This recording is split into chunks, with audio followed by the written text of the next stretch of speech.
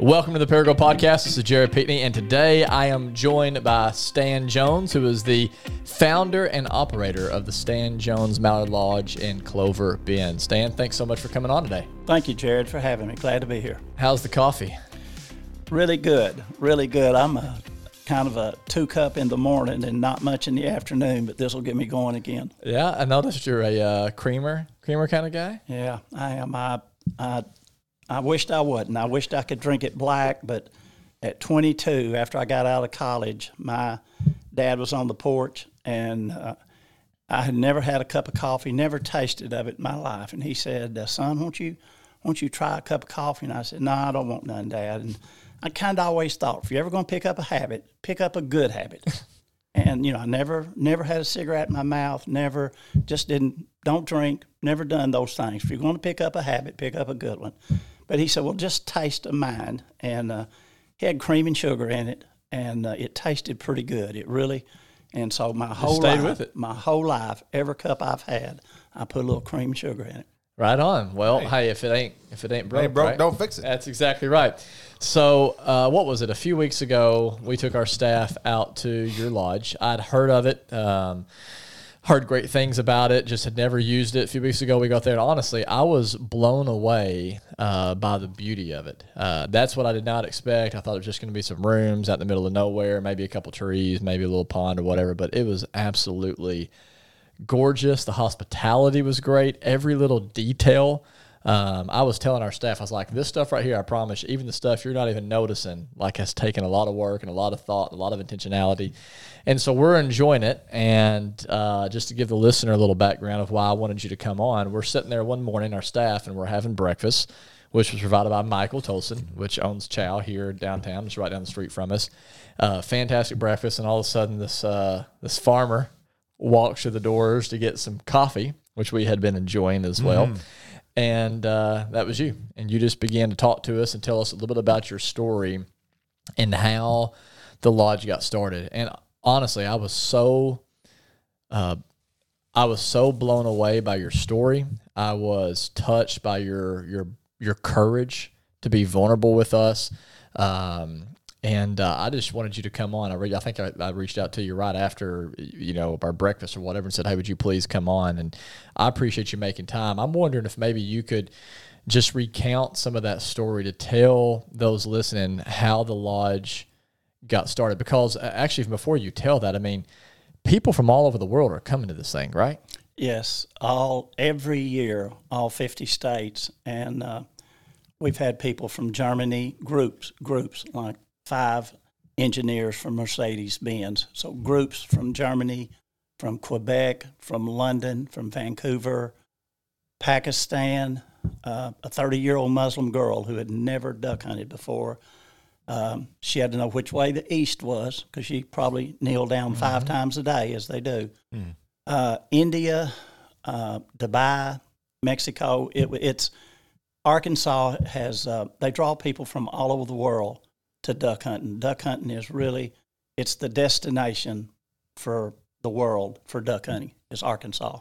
That's wild. And you've had, I think, if I'm remembering correctly, you've had certain politicians who have come in for this, governors. I don't know if I heard this right, but someone had mentioned a member from SEAL Team 6 even. Yes. All kinds of people. Yes, all kinds of people. SEAL Team 6 is, I love our military, and I'm not a defund the police. I'm fund the police guy. I love our military. And so every year, I got started probably 4 years ago. They called me and told me who they was and said that their SEAL Team 6 had requested that they come and hunt at the Stan Jones Mallard Lodge. How are they hearing about the lodge? I don't know. They hear it from somebody that they know. I've never advertised in my whole life. I've never newspaper or magazines or stuff like that. I've never really. It's just been word of mouth, and it's kind of like a restaurant. If you go by a parking lot of a restaurant and the parking lot is full, probably good food. If you go by the parking lot and there's not anybody there, probably not very good food. Well, if it's good duck hunting, they tell people, and I don't have to advertise, they'll do it for me.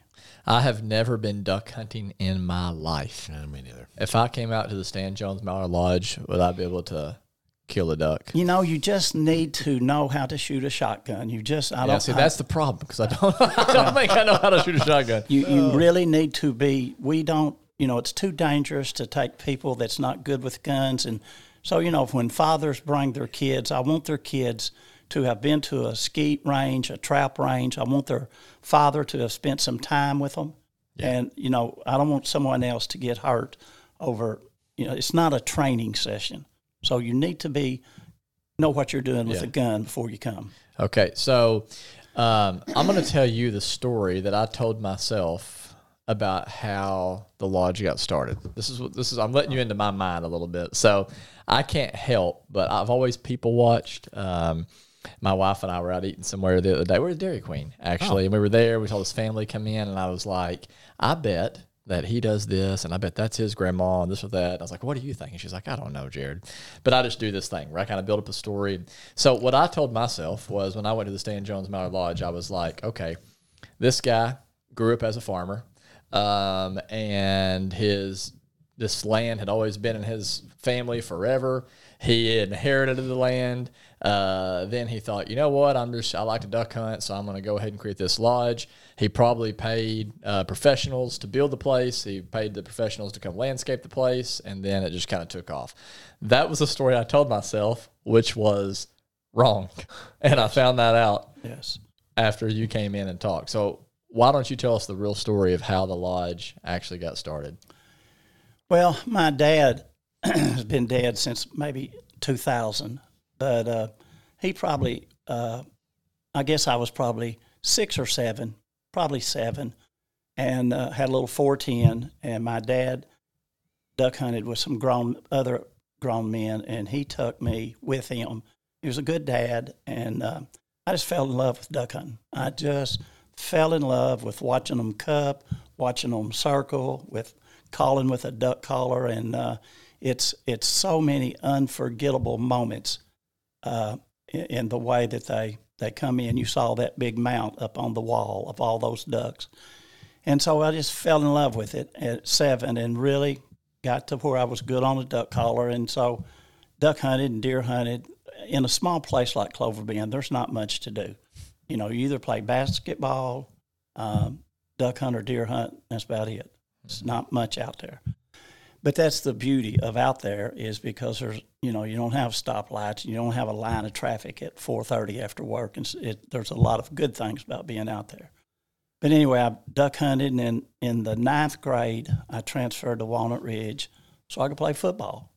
And whenever I got to Walnut Ridge, transferred, the high school football coach had heard about me duck hunting and was anxious to talk to me, and he asked if I could take him and the superintendent, Mr. Ellis, duck hunting Saturday morning.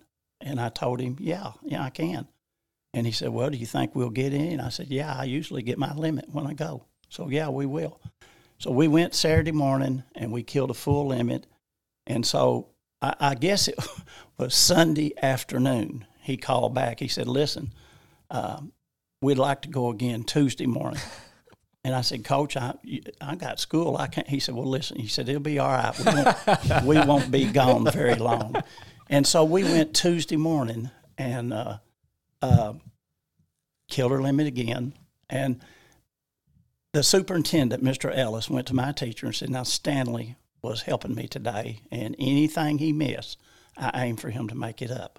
That's exactly. I aim for him to make it up. Little pun there. And he said, but I made good grades. I made really good grades, and it wasn't for me to miss it. Well, it turned out that pretty well every Tuesday that duck season was in, 9th grade, 10th grade, 11th grade, and 12th grade, I took them duck hunting. So wow. we did that a lot. We had a lot of good times, but I studied and made good grades, and so to miss a couple hours of a morning, it wasn't a big deal. So I got a question about being a duck guide. I just, again, because I've never been, I just assumed that you just kind of have your spot that you go to and you just call the ducks. Like, is it more than that? Or is that pretty much what it is? And No, it's a whole lot more than that, and there's a lot more that you put into that. Actually, at my place, I've got 52 different places to hunt. Wow. So we hunt from green timber to green timber reservoirs to cypress sloughs to bayous to rice fields to flooded green timber. We hunt, and when the river is flooded, we have a lot of backwater in woods that we hunt. So we've got a lot of different. And that's all right there in that area? Yes, and we hunt a variety. Just would not want to hunt the same scenario 50 or 60 So how do days you a year. pick which scenario? All of that ground that I'm hunting on is ground that I have bought I knew all this ground since I was a kid. And let me just tell you that I grew up on the farm. And my dad worked in the factory, and he had about maybe 40 acres. And so I kind of, in junior high, grade school, had driven a little Ford tractor, a little break and plow, had always picked cotton every fall, and every spring chopped cotton. I mean, we had to work. My dad had probably 2 or 3 cattle that we milked, Jersey cows, and had a few hogs that they would, keep so they could slaughter and keep meat for the family. So we basically lived on the farm, and everything we did was there. Dad worked at a place called Vulcan, which was a factory, so I didn't grow up really having anything. We was as poor could be when I was growing up. And so that was my goal, is to get a college degree and not have to work on a farm again. Because it's hard work. It's really long hours and hard work. And so as I grew up, the different areas that I learned to hunt, I just thought, I'd give anything one of these days if I could buy 40 acres or something and take my kids to these places. And as it turned out, I've bought nearly 7,000 or 8,000 acres. I've bought every one of the places that was good duck and deer hunting, and that is part of my lodge and my club and part of so it's incredible. Not an acre was given to me. And I just think sometimes God opens doors, and I never, ever intended to be a farmer. Never. But so what did you plan? Like when you came out of high school, what were you like, this is what I'm going to do with my life? What did you think you were going to do? Well, I went to Rhodes College right out of high school on an academic scholarship. Okay. And I probably intended to be a doctor or surgeon or something. But then after I went over there 1 year, I missed playing football, and so I came back to Arkansas State and took my football scholarship. Oh, so you played football at ASU? ASU. I didn't know that. What position? Linebacker. Linebacker. Yeah. What did football teach you? Well, we won a national championship. So At Arkansas State? At Arkansas State. So Come on. Terry Bradshaw played at Louisiana Tech. When I was like a freshman. He was a senior. So long time ago. Most people hardly. This was what year? 1970. It's 1970. Most people Terry don't. Bradshaw. Yeah, don't remember. But yeah, he was when I was a freshman. He was a senior. So. Stan, you are truly a man's man. You It's are. like that you most grew up on the interesting man in farm. the world. Seriously, you grew up on the farm. You're showing Navy SEALs how to hunt ducks, and you were a linebacker that won a national championship in collegiate football. Yes. You're everything I want to be when I grow up. Absolutely. Well, the Navy SEALs, the SEAL Team 6, it's not Navy SEALs, it's SEAL Team 6. Okay. Yes. Which there's a big difference. big difference. And SEAL Team 6 are the ones responsible for taking out Bin Laden. Yes. Yeah. And the Delta Force, which they come there also. And SEAL Team 6, when that group comes, that's probably one of my favorite groups of all of them put together. These guys are so highly skilled and trained, and I don't even know who's coming till the morning they come. I mean, they don't want anyone in the world to know where they're at. I have no idea who's the 6 or the 8 of them that's coming, and half the time it'll be half SEAL Team 6, half Delta Force. And SEAL Team 6, a Navy SEAL is a big, big deal to go through and become a Navy SEAL. That's a big deal. Yeah. But out of 1,000 Navy SEALs, only one will be chosen SEAL Team 6. Delta Force, to be a Delta Force, they take the Green Beret. That's the Army branch. So 1,000 Green Beret, and Green Beret is a big deal. Yeah. But to become a Delta Force, only one Green Beret out of 1,000. So it's beyond. What do you get into conversations with these guys? Extremely close and stay in touch. And the guy that captured Saddam Hussein, dug him out of the hole in the ground, we speak almost every week. That's insane. Wow. Two of the people that was on that, Captain Phillips, that made actual kill shots, two of them that made actual kill shots has been to the lodge. Wow. So what have you and probably 3 or 4 of them that was on the Bin Laden raid when the helicopter crashed. They've been there, and we talk. Have you noticed a difference in these people versus just your everyday, ordinary Joe? Or like if you were just looking at them and talking to them, you'd be like, you wouldn't tell the difference between them and someone you ran into at Walmart? Or is it like, no, there's a difference in these people? The connector that called me and set this up and said, my guys want to come. He said, you'll know me as the connector. And he said, I told him, I said, listen, there's been a couple of 4-star generals that's been to my lodge, 3-star and 4-star, and I could call them and they'd be glad. He said, listen, Stan, don't do that. He said, these guys have never seen a general. He said, that's not part of what they do. These guys are totally separated from everybody else. And no, and he said, you would not recognize them. These are not who you think they are. These guys could walk through the Memphis airport or Minneapolis, and he said, you couldn't pick them out from anybody else. He said, some will have beards, some will have long hair and a ponytail, some will have a bandana. He said, these just look like regular, everyday people, but they're way, way, way much more than that when you see what they do and when you talk to them. Oh, it is incredible.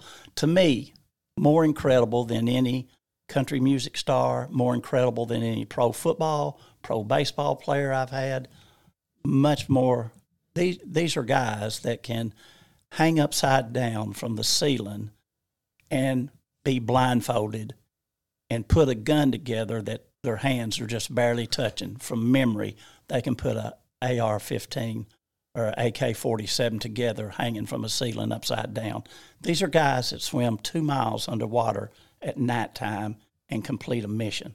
These are guys that do things that normal people like us don't ever think about. They're incredible. Yeah, they are incredible. So let's get back with the story here. So just to recap, in case anybody's missed it, we're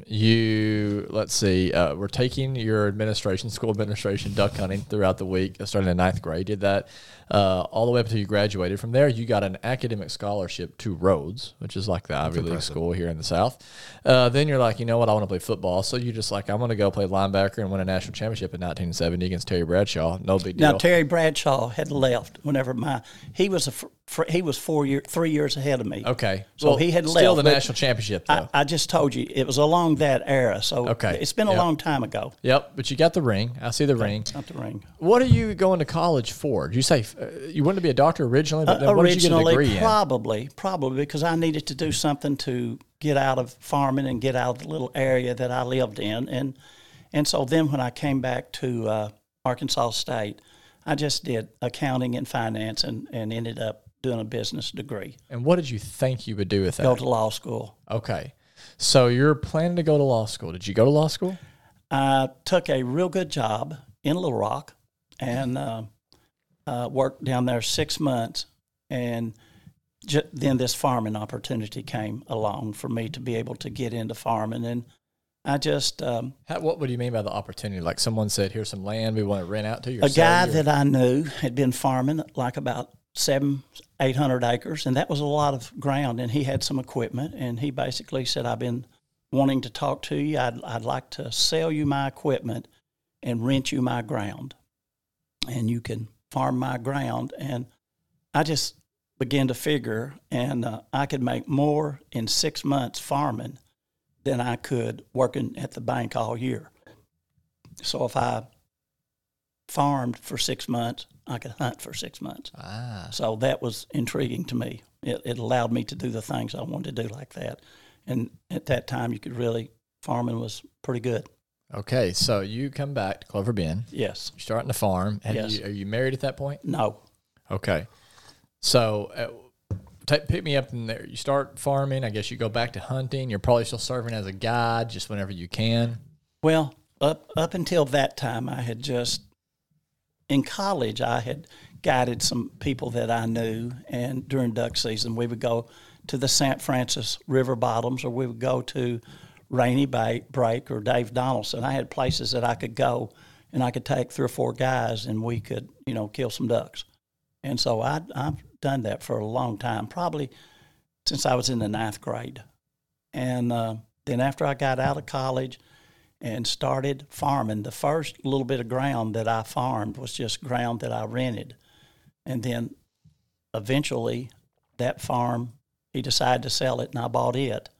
And then just kind of started buying land around the community of Clover Bend. There were a lot of older people, and some of those older people wanted to sell their ground. And so, I was young, and I was able to borrow the money to buy the ground. And most of the ground that I was attracted to was either duck hunting or deer hunting.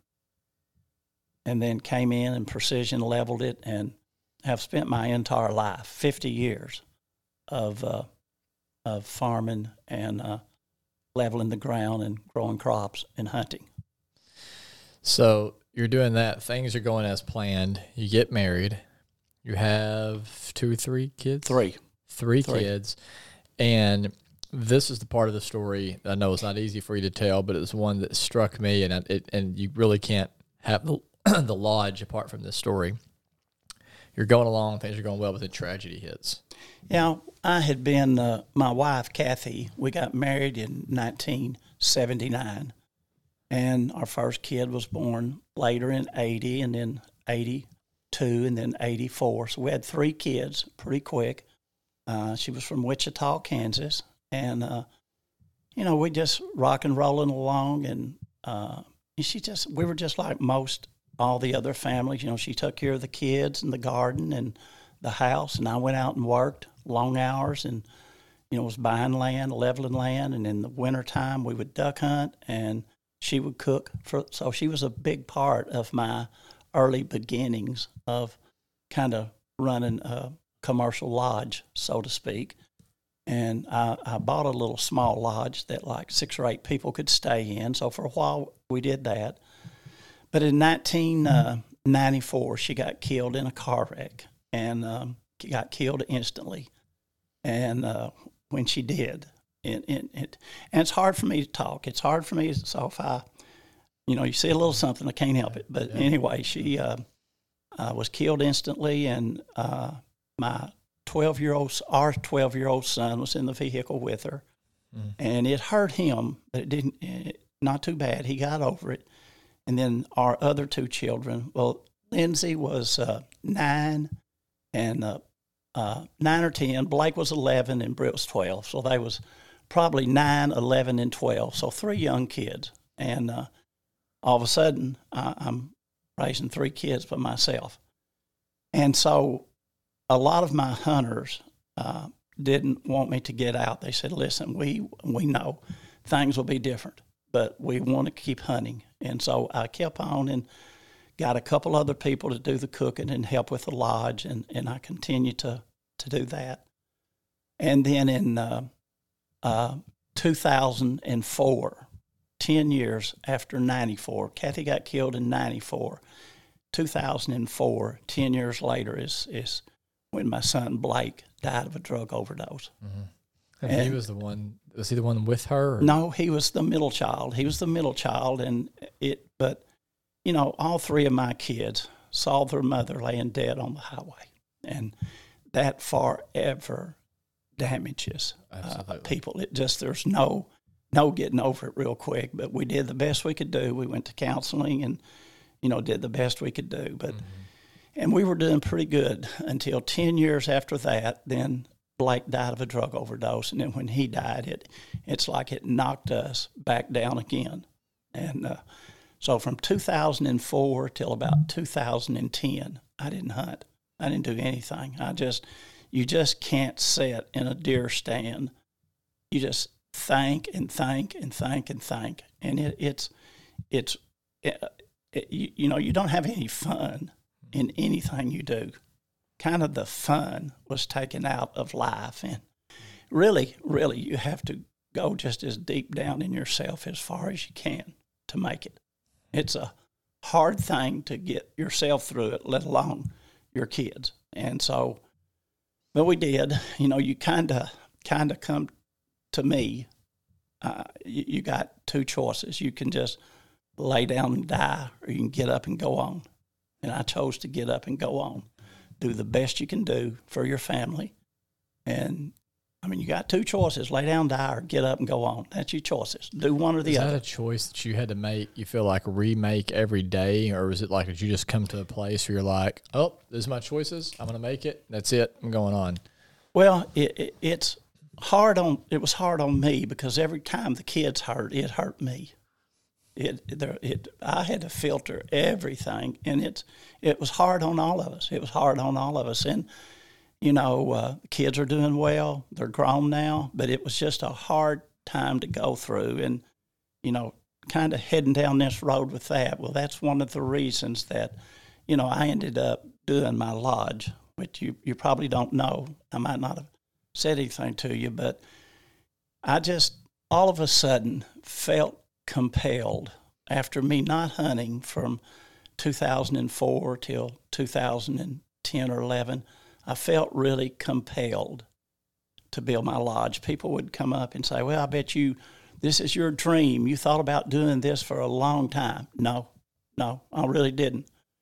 Once that I kind of felt compelled, I just did it. And I mean, you say you did it, like you drew up the plans. Yes. For like the actual, not like just the business plan, but like the landscaping, everything. Yeah, the landscaping. I was there every day and had a man from Paragould, Keith White. You may know him, White Construction. Yep. Keith he built the lodge, he built the house, and it was just fabulous to work with him and how we worked together. And every day we would talk, and if we need to make any adjustments, we did. Yeah, and even the like just the attention to detail was what's incredible to me. Like we're eating at one of the tables, and it was is it red oak or redwood? Redwood from California. Yeah, from California. It's like you see this knot in this table over there across the room. There's a knot. Yes, and the exact same spot of that table. And well, that was I have been hunting for a long time, and I built that really for my hunters to come and to enjoy. And I was just going to build it big enough for 10 people. And people like FedEx and Nucor and Stevens Inc. and Bank of Oklahoma. I had a lot of Walmart comes every year. I had a lot of corporate people that said, look, when we come, we want to bring 25 or 30. We need more than 10. So I can sleep 35. And so that's how big I built it. And yeah, and everything is so well done. The landscape is what just blew me away, though. Like, and then it's, I don't know if it's people. I mean, there's no way I can do it justice. You're just gonna have to go. We'll put some pictures. Yeah, you just have to go look at the pictures and really just need to go out there and look at it. That's the pictures when you probably want to do it justice. But like even the attention to the trees. Like you talked to me about, you took out the perfect trees. Yeah, that was a kind of a forest there behind the lodge, and I had to thin it in order to build the waterfall and the fountain and the amphitheater and all the gardens. And so I left the imperfect trees, like the trees that were crooked, the trees that had a double trunk, the trees that had 3 trunks, hackberry, which has got like a bunch of warts on them, black cherry. I have a sycamore that has a big split open heart. A horticulturalist wouldn't have kept the trees that I kept. They would have said, these are not good trees. You need to keep your real pretty big trunks and keep those. They're probably healthy and going to live longer. But the other ones had more character. And I love the character of something that's not just perfect. And when you put Where does that come from? I don't know. It's kind of like that amphitheater with all those twisted seats. I mean, they didn't build it like I saw. And the fountain, they tore it down twice. The third time, they kept the fountain because it wasn't what I could see. And we kept the back patio. We tore it down once and read. Because it wasn't what you could see. It wasn't what I could see, and when I would tell them and show them, it wasn't what I wanted. And it was a lot of trial and error to get there to where that, okay, this is what I'm looking for. I mean, you had to take somewhat of I don't know your financial situation, but it would seem like to me a little bit of a financial risk. And like when you're tearing down things, building it back up, tearing down, building it back up, that's not cheap. I mean, that costs money. That's I labor. didn't think about it. I really didn't think. I didn't have the money, but I didn't think about it because I had to live with it for the next 20 or 30 years. And I'm not going to do something and it not be right. So whatever it took to get it right, that's what we're going to do because I'm going to be here the next 20 or 30 years. So I didn't even think about that. I wanted it to be right. Did you get that from your dad? My dad never had a CD, was very poor, worked in a factory, but the best thing that my dad gave me is this is right, this is wrong. You can do this, you cannot do this. This is good and this is bad. That's what my dad gave me. It's the only thing he had to give me is a good moral compass.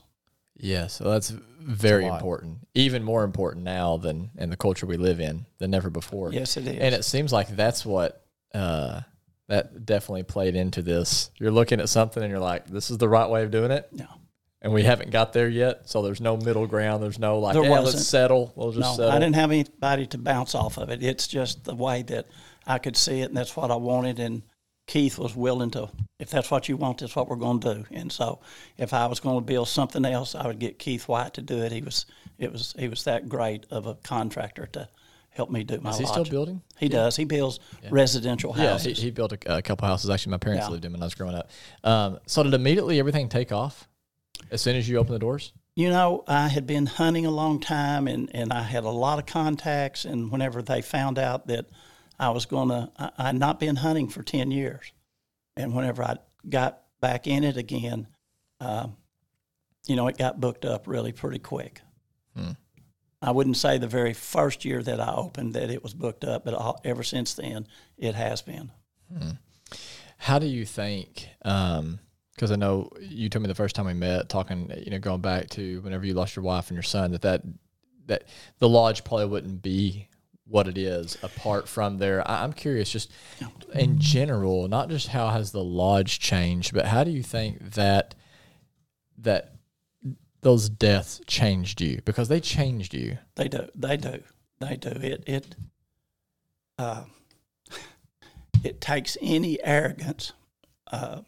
It brings humility, and you can play college football and do a lot of things and do really good, but you talk about humbling. It does. And just I just get up every day, do the best I can do, and hopefully during the day I help somebody some way or another. And at the end of the day, I know I've done the best I can do, and I can go to bed and go to sleep. And when I mentioned compelled a while ago, I didn't know what compelled me or how I was compelled, but something inside me, probably in 30 minutes, made me decide I'm going to build this lodge. And it just kept on getting stronger. And so finally I just I'm going to do this. And if I saw 10 people, and which I didn't, but if I'd talked to 10 or 12 people, every one of them said, don't do this, don't build out there. In fact, there's been people come, and I remember some tour buses from New York or somewhere up there, and this one little 70, 80-year-old woman, she said, honey, why would you build something like this out here in this little old area like this? And you don't build a hunting lodge in the middle of Memphis. You don't build a hunting lodge in the middle of New York. It needs to be in an area like that. So those people that come from all over, they come to be in a place where they're away from motels and concrete. That's why we went there. And big buildings. They don't want to be around all of that. And, I'm probably the only lodge in the United States that doesn't have a bar. But from day one, there was just things that, I know a lot of people drink and whatever they want to do, that's them. but I'm not having a bar at my lodge. I'm not promoting. I don't sell it. I don't make any money. I don't want to be. If someone brings something to drink, that's fine. I'm not going to try to run their life or anything. And out of all these years, there's only been one person that I told him, you're not going to be able to hunt in the morning because you've had too much to drink. So I have a couple other rules. I don't have any dogs in my hunting lodge. There's kennels and places outside for dogs, certainly not in these bedrooms or anything like that. And I don't allow any cigarettes or vaping, anything like that. I don't allow that in my lodge. If you want to smoke, that's fine. You just need to go outside. And I try to, with COVID and, I seal the doors. We sanitize. We do everything that we can do for CDC and the state health to be the way that we're supposed to be with them, the social distancing and stuff. And so, we've tried to run it where people come, and to me, it's the experience that I want. I want it to be the cleanest room you've ever been in, the nicest sheets, the best food, the good socializing and environment, the experience of coming and getting an authentic Arkansas duck hunt the way I duck hunted 60 years ago. That's what I want people. It's not about coming here and getting drunk. It's not about coming here and laying up the next morning and not going hunting. I want to offer you the best experience hunting that you can go anywhere and get. Stan, is Arkansas the best place to duck hunt? It is. It really is? By far. And the reason for that is all of these rivers in the United States, a lot of them funnel right here into Black River. All these rivers funnel into White River, then the Arkansas River. So if you look at the veins of many states, the ducks fly these veins. The ducks fly these river flyways, like the Cache River, Black River, Foshee. All these rivers come in, and the ducks. That's why we're a focal point for ducks to come. And most of our ducks come from the Saskatchewan, Saskatoon pothole area, and that's why they banded ducks a long time ago, is to keep up with the migration. And so, yes, Arkansas is the duck hunting capital of the world. Talk to me about the significance you think that it's been on your life being rooted in the same area, because like I'm hearing you, there's something to me at least romantic about the idea of like you're sitting there and you're naming all these trees on your property by name. I wonder how many people in my generation could even walk out and name an oak tree. They just know there's a tree. There's several kinds of oak trees. Yeah, right. Not just an oak tree. Right. And it's like, but your land. I do. Like, these trees. Like, there just seems like there's a sacredness to that, or I don't know what it is, but I'm curious. Can you speak to that at all about just... I can tell you exactly how I got there. Whenever I was 13, 14, and 15, my mom and dad had an Ashley wood stove that burnt wood. So every year we had to go to the woods and cut trees. And my dad taught me the trees that we need to cut that will burn in his Ashley wood stove. There's some trees that you can split, and like an elm tree, you cannot, I don't care who you are, how big you are, you cut an elm tree the size of a pie plate, you can't split it. Wow. You I've never seen an elm tree. Well, it's a really hard wood, and the only thing with the elm tree is you burn it as a night log, and that's it. But a hackberry and oak and locust, and there's a lot of trees that will burn, and those are the trees that you cut and split. So my dad taught me which trees were good for that and which wasn't. And so that's where I got my absolutely where I got my knowledge of trees. Well, that'll do it. I'm curious, when you think about your life, how old are you now? 71. 71. As you look back on your life, and by the way, here's a little encouragement for you. We've talked about this several times. Some say there's a mentor, kind of a spiritual director that we admire a lot, author, who says that the best years of your life are your 70s. So be excited.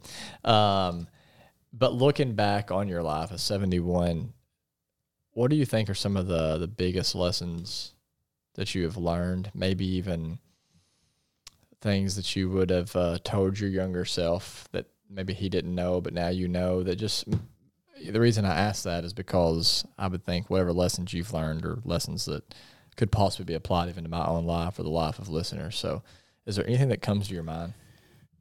Yeah, a lot of things. And, by the time you're this age, you should have learned a lot of things. And, when you become 70, you've had about all the nonsense that you want. I don't need to be involved with nonsense anymore. And so, I know that don't ever say, my kid won't do this. You want to more, get it out of your mouth, and your kid will do it. And I think being good to people, I think if you do something good for people, someone every day, that it's just, we're just here for a little while. And, I think if you miss that boat, you've really missed it. If you miss that boat going to heaven, all this other, it doesn't matter. It really doesn't matter. So I think every day we can find someone that we can do something good for in one way or the other. And that's how on my list is to find someone that I can do something for every day. Hopefully it's a different person, but some way I can do something that helps that person. Do you think that helped you at all, even through the hard times? Because I think that it's easy. I was just talking with a woman earlier before you came on about how easy it is whenever things are difficult, especially to just kind of clam up and just be like, you know what, like everybody needs to serve me in this season, and I'm just going to kind of focus on me and my own life. But do you feel like at all by serving others that it even helps you in the difficult seasons? Have you found that to be true of your life, or have you found that when you're going through the valleys and the hardships that you do have to pull back on some of that? I think your greatest lessons are learned in the valleys. Like I know I hunted in Colorado and some places a lot of years, and up on the mountaintops, on the high mountaintops, that's not where the elk, when it gets 3 and 4 foot of snow, those elk will go down to the valley. That's where your rich soil is. That's where your food's going to be, not on the high mountaintops. There's not anything but rocks and peaks. So really your greatest lessons are learned in the valley, and that's where your rich, fertile soil, and that's where you walk whenever I think you learn the most and get the most. And, and through the greatest tragedies, I mean, through those kind of things, help us to become. That's your phone right there. Well, I had it on. Yeah, that's good. I put it on the floor. I thought I could go through it. Yeah, no. A few minutes without a phone call. Oh, no, you're too popular for that, man. I think that the lessons we learn when we're walking in the valley are stay with you forever, and that's what makes you the person that you are. Yeah. That's what the scripture teaches for those who actually believe the Bible, and it seems to be even just true of people's experiences. We've had a lot of different folks on over the last year and a half on this podcast, and there's something about it, like none of us want to ask for suffering. I get that. I'm not asking for suffering. I'm not looking for suffering, but there's something about it where it really does build character. You talked about humility. That's character. That's what you're talking about. It right sizes us. It helps us to just get a different perspective. It helps us to go deeper. Like you said, I think David Brooks, I think he's a writer for the New York Times. He talks about how suffering, it carves out a bottom within your soul, so to speak, and then you get to the bottom and you realize it goes even deeper, and then you get to the bottom of that like basement, so to speak, and then it goes even deeper. And man, there's just something, and that's what I think of when I think of you, Stan. Like, you were saying a while ago, hey, I apologize, I'll start crying, whatever else, but it's like, man, it just, to me, it seems like your heart works. Like your heart, like it's not made of stone. Like sometimes this is tender stuff that I talk about. Yes. And it's before this ever happened, I probably had hardly ever cried. Just didn't. But after my wife and my son being, both of them dying, many days I cried several times a day. Yeah. Because it's hard, something that's hard to go through.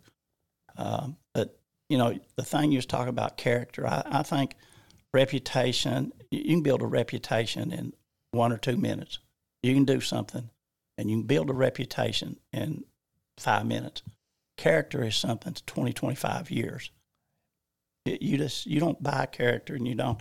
it's a lot that you put into it, and it's something that you want to protect and and just like friends, I value my friends. I have a value on friendship, and you don't. Tell me about that. Like, how do you value your friend? I mean, I agree friendships are very important, but I think also most people do not have friends. Like all the studies are saying now, people in America are lonelier than ever before. What does that mean when you say I place a value on friendships? I keep in contact with them. I do things with them. They are important to me, and I want them to know what I'm doing. I have probably 5, maybe 6 best friends that we do things together, and we interact, and we're part of each other's family, and we're very close. And these friends have been, 20, 30, 40, 50-year friendships. Wow. And you have a lot of acquaintances. You have a lot of people that you meet and, that you're friendly to and say hi to and sometimes remember their names. But friend, when you start talking about friend and best friend, that goes a long time. Yeah. And I value my friendship with my best friends. Mm-hmm.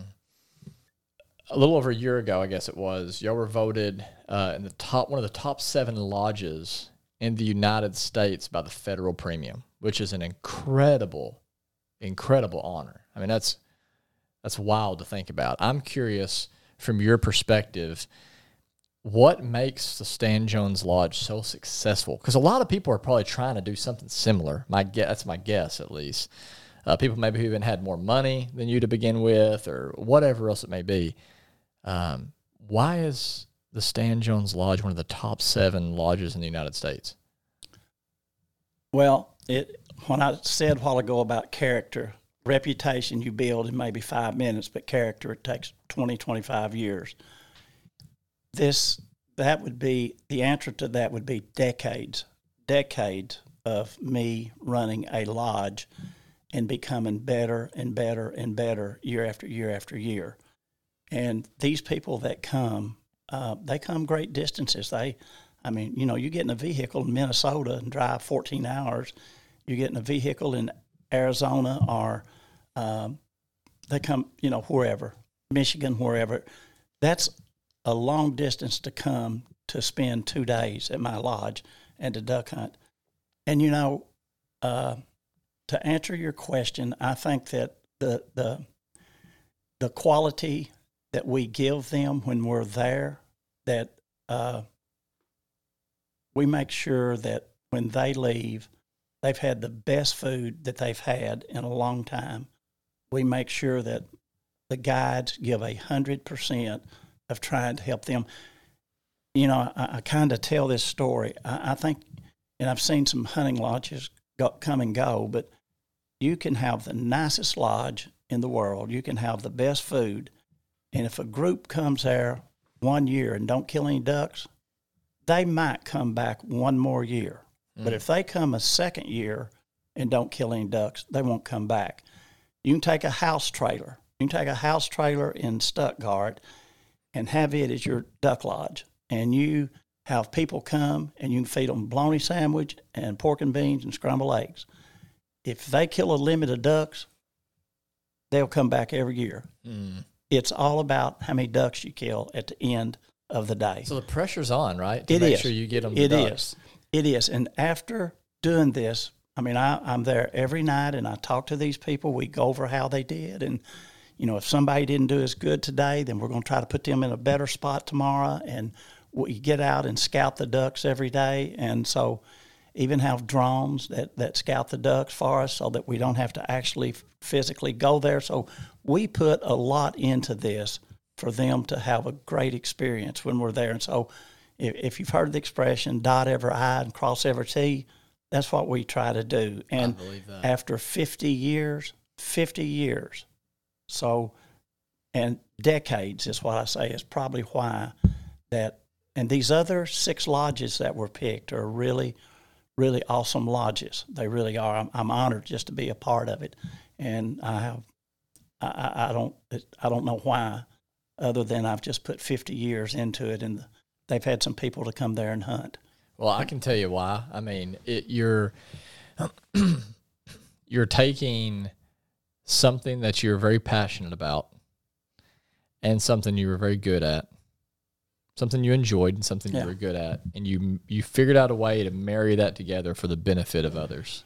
Find something you love to do and figure out how to get paid for it. Yeah, and that's it. Because here's the thing: if you didn't love, like I said it earlier, your attention to detail is about as good as I've seen, and you would have burned out a long time ago if you didn't truly love this.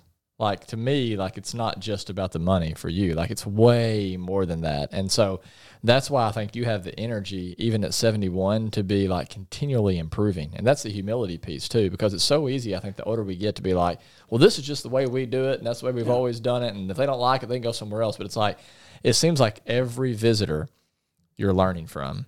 Like, they're not just learning from you, you're learning from them, and then you're able to take away and be like, here's how we can make this an even better experience next time. You know, with what's happened to me, with my son passing and my wife being in a car wreck and being killed instantly, you just wouldn't believe the fathers that come who has a son that's on drugs. I think of one in Tennessee that dad gets up and goes to work. Mother gets up and goes to work, and she knocks on the door and says, son, you got to get up now. You know, you got college here in a few minutes. Get up and get dressed. And when she comes back in at noon, she noticed that his door was still shut. And usually when he left it open, but he shot himself. And you know, those kind of people, those husband and wife and two boys came, and we sat up till probably 2:33 just talking. The people whose wife died of cancer or about to die and leaving little kids. And just last year, this husband came with his son. The wife came with them. She has cancer, and this will be the last hunt she will ever go on with them. So for me to sit there and talk to them and to, with the ups and downs that I've had, it's not just about hunting. Mm-hmm. It's way more than just hunting. Yeah. It's marrying together the passion, you know, what you enjoy, what you're good at, but again, doing it for the benefit of other people, and that's a life well lived. And I have to say, I live in a great area. I'm in between Black River and Cache River. It's really a good flyway, and we have a lot of ducks. We really, it's certainly not me. It's certainly not the lodge. We live out, and my land's in a good area, and we're just in the flyway. That's real important. Yeah. Before, I have one real quick question, and this is real important to me. Are those members of the Delta Force or SEAL Team 6 any better hunters? That's my question. Are they any better than the rest? I'll be glad to answer that. You know, most of them have never shot a shotgun, and that's why we have that shooting range out back. So basically, I could be Delta Force because I've never shot a shotgun either. But they are so highly trained. The government has spent millions of dollars on each one of them. There's only 16 members. Millions of dollars on each one of them. And the only time that they tell me that they ever, most of them, really all of them that's been to my lodge, is the only time they ever shot a shotgun was when they went through BUDS training, which is to become a Navy SEAL or to become a Green Beret, that sometimes they'll take a shotgun and shoot down a door and then go on in. But no, they've never, but just like they've shot so many guns, and they understand the concept of a quarterback and split receiver. If the split receiver is running across, you got to lead. You got to throw it in front. Well, you got to lead a duck. And those guys would say most of the time we shoot, they're coming right at us. We shoot them in the face. But that's not when we're hunting, usually they're flying to the right or to the left or coming over you, or you got to lead and figure out it's not a standing still target. And so they are not, but in 5 minutes, they get it. It doesn't take very long. They love the pheasant hunt. We pheasant hunt every afternoon, and they usually kill a bunch of ducks, and they've never been to a hunting lodge in their life. They've never been. Most of these guys been in 14, 18, 19, 20 years, and all they know is what they've been taught, and so it's like an R&R for them to come. And we always, I've got a gun dealer, and he donates a gun to each one of them, and so that's real highlight. I give them banded clothes, and so that's I mean, like, you know, $1,500, $1,800 of banded clothes. The gun he gives them is probably a $2,000 gun. He gives each one of them that. Wow. Max Prairie Wings from Stuttgart puts a backpack together, and he probably puts $1,500 worth of stuff in there. So when these guys leave, they know that we love them. Thank you for what you do. These guys will go and die in the morning for the United States. That's how much they love our country, is we will go where you tell us to go with no questions asked.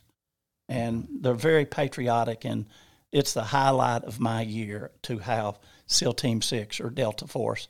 And I can't do enough to say thank you for what you do. Thanks. I love our country, and they love our clear. country. And it's just an honor for me to be able to show them a little duck hunt and a little pheasant hunt, and give them some good food. And I'll get some entertainer to come, a guy, musician or something, or a woman, just someone to sing and do entertainment. And so when they leave with all this, they know that we hugely, hugely care about them. Oh, I bet. And I end up keeping in contact, and, you know, we communicate pretty often. Awesome. Awesome. Well, there's so much more we could talk about, but excuse me. I'd love for us to end with some rapid fire questions. You ready? I'm ready. I know you are ready. Speaking your language here. What is either the last show, or if you don't watch shows, what is the last movie that you watched, or what's the last book that you read? My daughter told me, said, "Dad, you're like the guy on Yellowstone." And she said, "You're a hard person, and you're like him." And I'd never seen Yellowstone. In the past couple of weeks, I've seen 8 or 10 of those episodes. Yeah. And so I guess I'd have to say Yellowstone. Yeah. You do remind me of him. Right on. Yeah. Or what's your guy from Tombstone? Sam Elliott. Oh, Sam Elliott. It was also in 1883, wasn't he? Is that Yeah, that it thing? was. It was. Yeah, good show. Good show. Mm-hmm. What is your favorite band? I know you spoke about Hank Williams earlier. Yeah, the Eagles. I've seen them probably 6 or 7 times. Come on. I've In got concert. to listen to the Eagles. They make more appearances on this show than Yeah, you do. I tell you what, man. Anybody who, like, it seems like the Eagles have come up at least, I think, 4 times this year. At least. Well, That's I like people's favorite Fleetwood band. Mac, the Rolling Stones, you know, those kind of Okay. deals. But No one's mentioned Fleetwood Mac, but that's a good one. Okay.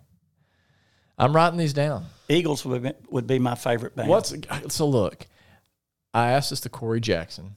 He's a guy that was on The Voice, country musician. He said he's an Eagles fan. I said, give me an Eagles song that's going to make me like them, because I've never really liked the Eagles. He told me a song. It was decent, but I still wasn't like totally impressed. What is an Eagles song that you would encourage me to go listen to if you're like, this is a good taste of the Eagles right here? What song really gets you? They've probably got 20 or 30 number one hits, but Hotel California they were just a California band until Joe Walsh joined their band. Joe Walsh was the lead of 2 different bands, and when he joined the Eagles, he took them international. He put the rock and roll into the Eagles, and all of them are very talented. Glenn Fry, I mean, he just recently died, but I know a lot of history about the Eagles, and all of them could have been great in their own. And you put 5 or 6 great people like that together, that each individually could have been like a Mick Jagger. They were awesome band. Wow. Yeah, definitely one of the greats, at least considered to be. What is your favorite meal? No question about it. Hamburger steak with cornbread and gravy and mashed potatoes. Come on. And white soup beans. Hey, you give me a go. little fist bump right here. Right here. With that championship ring. Easy with that thing. That is, my wife can vouch for that, or vouch for this, my favorite meal. Let me tell you, it's actually a tie between that and gumbo. Gumbo, she makes for me every year for my birthday. But we probably have, I just say Salisbury steak's what I call it. with the brown gravy, the mashed potatoes, all that every single week, at least once a week. Sauteed onions and mushrooms. Yeah. Oh, yeah. There it is. Come on.